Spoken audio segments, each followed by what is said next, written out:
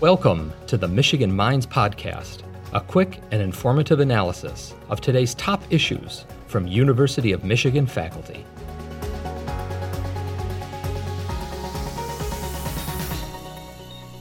Thank you so much for joining Michigan Minds. I am so excited to talk with you today and for all of our listeners to hear what you have to say. So can you go ahead and introduce yourself and tell us about your role at the University of Michigan?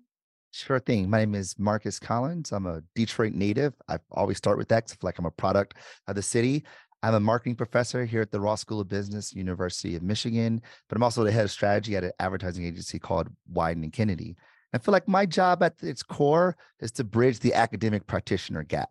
Taking those things that we rigorously look at and interrogate as scholars and as academics, but think about how do we apply that to the real world, the so what of it all.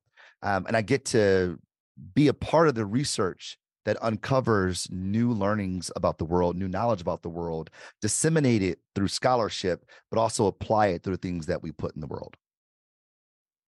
And in what areas does your specific research focus? So I sit inside of a field called consumer culture theory, which is the convergence of anthropology, psychology, sociology, and the marketing literature. And consumer culture theory is focused on one specific question with tons of implications. It's that what are the governing mechanisms that move people to consume in a collective fashion, but they're not bound just by what they buy, but they are bound by why they buy, the affects, the cognitions, the beliefs, the ideologies, the cultural conventions and expectations that govern their behavior. Right? People who don't just buy a motorcycle, they buy a hog. They're Harley Davidson owner group, right? People who don't just watch sci-fi, they're a part of Game of Thrones. They don't just listen to K-pop, they are BTS fans. They don't just listen to pop music, they're Swifties. Right. They are bound more than just their consumption, but they're bound by communal connections that are facilitated through the cultural characteristics that govern what people like them do. And there was an article that you were quoted in for Ad Age where you were explaining how brand purpose gives meaning to an item or to service. So can you talk a little bit about how brand purpose or this brand ideology allows companies to then connect with their consumers and how that influences their buying? Absolutely. Well, brands at their core are identifiable signifiers that conjure up thoughts and feelings in the hearts and minds of people relative to products, companies, institutions, organizations, and people, right? They're signifiers, they're vessels of meaning that evokes emotions and cognitions. And because of those emotions and cognitions, we're more inclined to buy. Why is that? Because emotions, these feelings that we have are associated in the part of the brain that's also associated with behavioral adoption. Right. So we leverage the meaning that brands hold in an effort to get people to adopt behavior. But here's where things get really interesting. Well, what determines meaning? Our culture, the beliefs that we hold, the ideologies that translate the world for us, the conventions and expectations of people like us. So much so that I would say that consumption is a cultural act. What we buy, what we drive, what we wear, how we adorn our hair, if you have it, where you go to school, if you go to school, who you marry, if you marry, where you vacation, what you eat, where you bury the dead, if you bury the dead. All of these things are byproducts of our cultural subscription. Daily living is governed by our cultural subscription. And the more conspicuous our behaviors and consumptions are, the more inclined they are to be influenced by our culture. There is no external force more influential in human behavior than culture, full stop. And the better we understand that, the more likely we are to leverage its sway.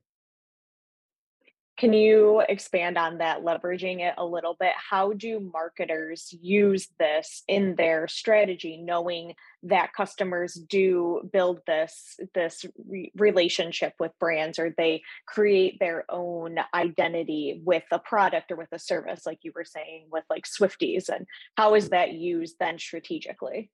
Absolutely. Well, the job of marketing is to get people to adopt behavior. That is the core function of our job. Don't drink this, drink that. Don't go here, go there. Don't buy his shoes, buy my shoes. Don't vote for him, vote for her. Wear a mask, get a shot, recycle. Everything we do as marketers is to get people to adopt behavior. And since culture is so influential to behavior, that becomes the biggest cheat code for marketers. In fact, I would say anyone with a vested interest in getting people to move, whether you're a marketer, a leader, an entrepreneur, a manager, an activist, a politician, clergy, or just plain old Jane Joe. If you have a vested interest in getting people to move, culture is the most powerful way to do that. Well, how is that done? Well, we benefit from culture by contributing to it, by contributing to the social facts that govern the cultural characteristics of a group of people, whether it's language, like Just Do It, whether it's artifacts like Beats by Dre headphones that we wear around our neck, even if we're not listening to music. It's an accessory. It's like jewelry, if you will, to signal our identity. And this is really what we're after. Like, we are social animals by nature. Humans are social animals by nature. We do everything we can to crash into each other. Evolutionary anthropologists would argue that the reason why we were able to evolve was our ability to cooperate, to socialize. And our consumption behaviors become ways by which we signal to the world, like a peacock, who we are, and to find people who are just like us. I mean, that's why I wear Michigan gear anytime I travel, because the coolest thing happens. Even if I'm going to another country, I wear a Michigan hat and someone sees my hat and goes, "Go blue." And I go, "Go blue." And in that moment, in that instance, I feel like I'm connected. I feel like I'm not on this continent by myself. Professor John Branch and I, another professor in the school of the business school, and Ross, who's a marketing professor as well, we were in Dubai, of all places, in Dubai, sitting in the Delta Lounge, and someone walks by us and go blue. And we go blue. And he's like, "Yeah, I was in the executive MBA years ago." Like, and in that moment, John and I felt like we were connected. And this is all we want as humans, is to feel connected, to belong to something. And in this way, consumption becomes a way by which we make our cultural subscription material, to make it tangible. So for marketers, for leaders, for entrepreneurs, the idea is we can harness that power by contributing to the cultural characteristics of that community that helps them connect with other people. That is, we facilitate the connections within communities. And we've known this for over a century now. The idea is that we have technologies today that help us do that better than we ever have before. It is such an incredible feeling anytime that you feel like, even briefly, that you're a part of one of those communities. And so that was really wonderful to hear you explain it with so much of your expertise behind it. So thank you. And you have also, turned all of this knowledge into a newly published book, For the Culture. And instead of me going through and reading off what the book is about, could you go ahead and tell us all about For the Culture? Absolutely. So For the Culture is my first book.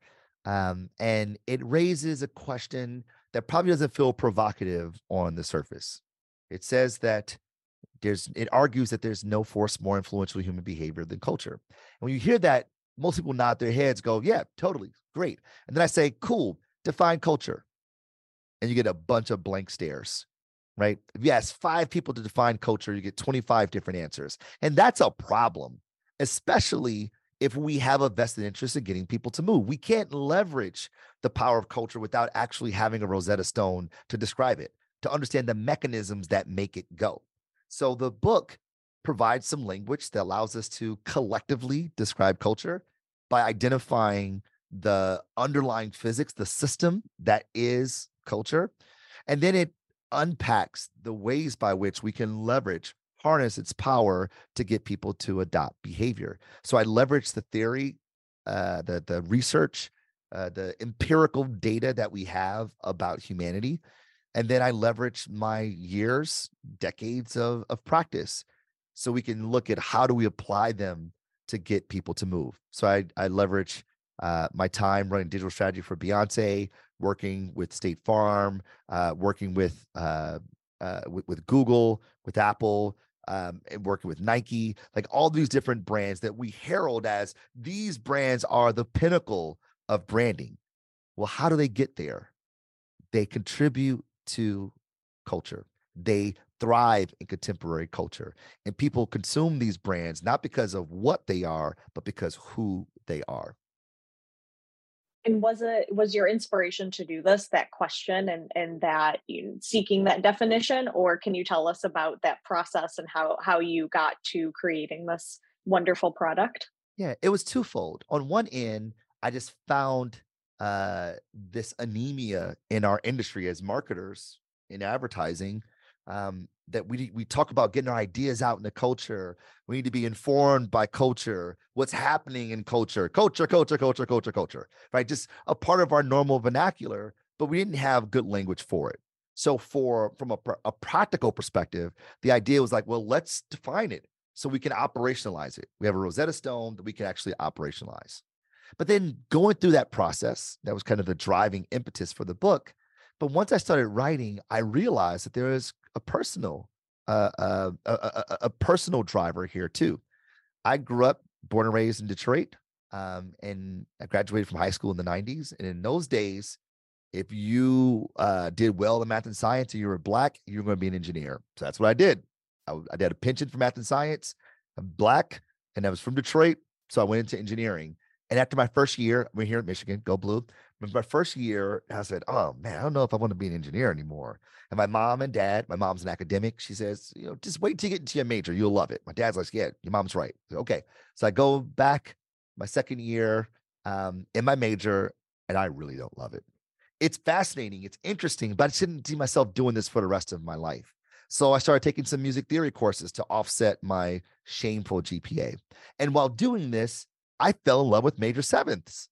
And I go, this is what I want to do. I want to be a songwriter. So I go home the summer after my sophomore year, said, Mom and Dad, I know what I want to do. I want to be a songwriter. They said, oh, no, you don't. That is not true. You do not want to be a songwriter, and you ain't going to be a songwriter. You're going to go back up to Ann Arbor and you're going to finish that engineering degree, which is what I did. And when I left undergrad, I went into the music industry. But what I realized is that I was being interpolated by the cultural characteristics of what it means to be me. My earliest decisions as an adult, if you want to call it 18-year-old an adult, my earliest decisions were being informed by these social forces that were pushed on me, the conventions and expectations of what people like me ought to do. And when I realized that since I didn't have the language, took me 20 plus years to get that language, since I didn't have the language to describe what was happening, I didn't have very much agency to navigate it. All I could say was that, oh, my parents are tripping. Oh, my parents are coming down on me. But truthfully, my parents were also being interpolated by what was expected of being a good parent, to push your children towards a career that they thought was going to be beneficial for them. That we all, both my parents and myself, were being pushed by these forces that we know as culture. And because we didn't have good language to describe it, at least I didn't, I couldn't do very much about it. I had some, slight eyes from my friends when I was going into music, like, why would you do that? That's so hard. Why would you do that? Doesn't make any sense. And that sense, quote unquote, is it didn't feel normal. And that's what culture does. It is a measurement of normality. And when I realized while writing the book from a practical level, I figured that, I can help people at a personal level too. If they have a better way of describing what's happening to them, then they'll be able to navigate it better. They'll have agency to subvert it. And that for me just felt really rewarding. So I guess I'm writing this for 18-year-old Marcus as well. That was a really, wonderful personal narrative to help convey that the book is not intended just for marketers or not intended for a particular audience, but really for anyone, because we're all going on this individual journey of our own to identify where we are and where we fit in, and what cultures we identify with. And so that was really enlightening to hear you describe it that way, and that you use that as part of your process. So what do you hope that readers in general, and I know it's a very vague question, but what do you kind of hope that readers take away after they finish the book? I hope that the book itself serves as cultural product, that it becomes text, it becomes literature that people refer to describe the world around them, that they use this as a way to express who they are. If you're a practitioner, you go, oh, I learned about culture, how to navigate culture through this guy at this school called University of Michigan named Marcus, right? And that the language that we use in our industry is the language that is impregnated into this book. And I suppose at a higher level, um, I hope that people walk out of this, out of their time reading the book with more agency to navigate culture, whether they are on the receiving end of marketing communications, that they can make better decisions, or they're designing marketing communications on behalf of brands to find congruence. Because ultimately, I would argue that the best marketers, they find congruence because they understand people, not consumers, not machines that eat messages and crap cash, but real life human beings. And because they look at people as humans, they don't think about how do I shove messages and product down their throat. They think, how do I help them? How do I serve them? And when we get to that place as marketers, I think that the discipline of marketing writ large becomes a lot more valuable. And I think that as humans, when we get to a place of understanding that people live and navigate the world through different meaning frames, culture, then we probably become a little bit more civil. Then we go, okay, Erica, I don't believe what you believe, but I see how you got there because of your belief system. And therefore, I get it. So long as your ideologies, your cultural characteristics don't infringe or oppress me, all good. And I think that like ultimately, if the book can help people be a little bit more civil in their practice, in their day-to-day lives, then I think that I would have probably done something meaningful here. Absolutely. That, impact will be immense without a doubt. What has the process been like? You're a very, profound speaker. You have this, really accomplished career so far. What has the process been like for, writing a book and now marketing a book compared to some of the other work and the research that you've done throughout your career to this point? It's been a lonely process. I mean, I thought that the academic research is lonely, and it can be, but typically you're bouncing ideas off of your peers or, in my doctoral program, my advisor. But I feel like there are much more stimuli um, that I get in doing the research part because it's so iterative along the way. But a book just felt like so isolating. I had my editor, which was great, but even she was like, "No, just go write a bunch of chapters and then, let me look at some stuff." So I just feel like kind of alone in the process. So then when it comes to promoting the book, you want the book in people's hands. So I'm trying to, get people excited about the book to get it. But now I'm feeling a little insecure. Like I'm like, so what do you think? And the book just came out, May 2nd. So people haven't had that much time to dig into it. So I'm like, people are like, got the book. I'm like, what do you think? I'm like, can I read it first, Marcus? Can you give me a chance to read it? So it went from being a lonely place to a bit of an insecure place. But I will say though, all that said, I'm really, really proud of this work. And I feel like it is a great distillation of the work that I've done as an academic, as a scholar, and the work that I've done as a practitioner. But even more so, it's framed by my lived experiences as a human, as a Collins, as a Christian, as a Wolverine, as a black man navigating this world. And I feel like the it's a special piece of text because it's seen through all those different lenses. And hopefully it creates a frame that people haven't seen before and they can see the world a little bit differently. Thank you for giving us that perspective. And I know we are at our time. So, is there anything else that you want to share about For the Culture or just about this process or your research and expertise in general? Yes. I want people to know that this is not a marketing book, it's a people book. I happen to be a marketer, so I put a marketing lens on it, but this book is all about people. And I would argue that marketing is all about people. So it's kind of one and the same. But at the core, this isn't about teaching you to be a better marketer. is teaching you to be a better student of humanity. And I would argue that the best marketers are students of humanity, and the best people are students of humanity as well. That's amazing. Thank you so much, Marcus. We greatly appreciate the time that you have given Michigan Minds today. And I'm really excited to finish reading the book. Thank you so much. Thank you for listening to the Michigan Minds podcast, a production of the University of Michigan. Join the conversation on social media with #UMichImpact.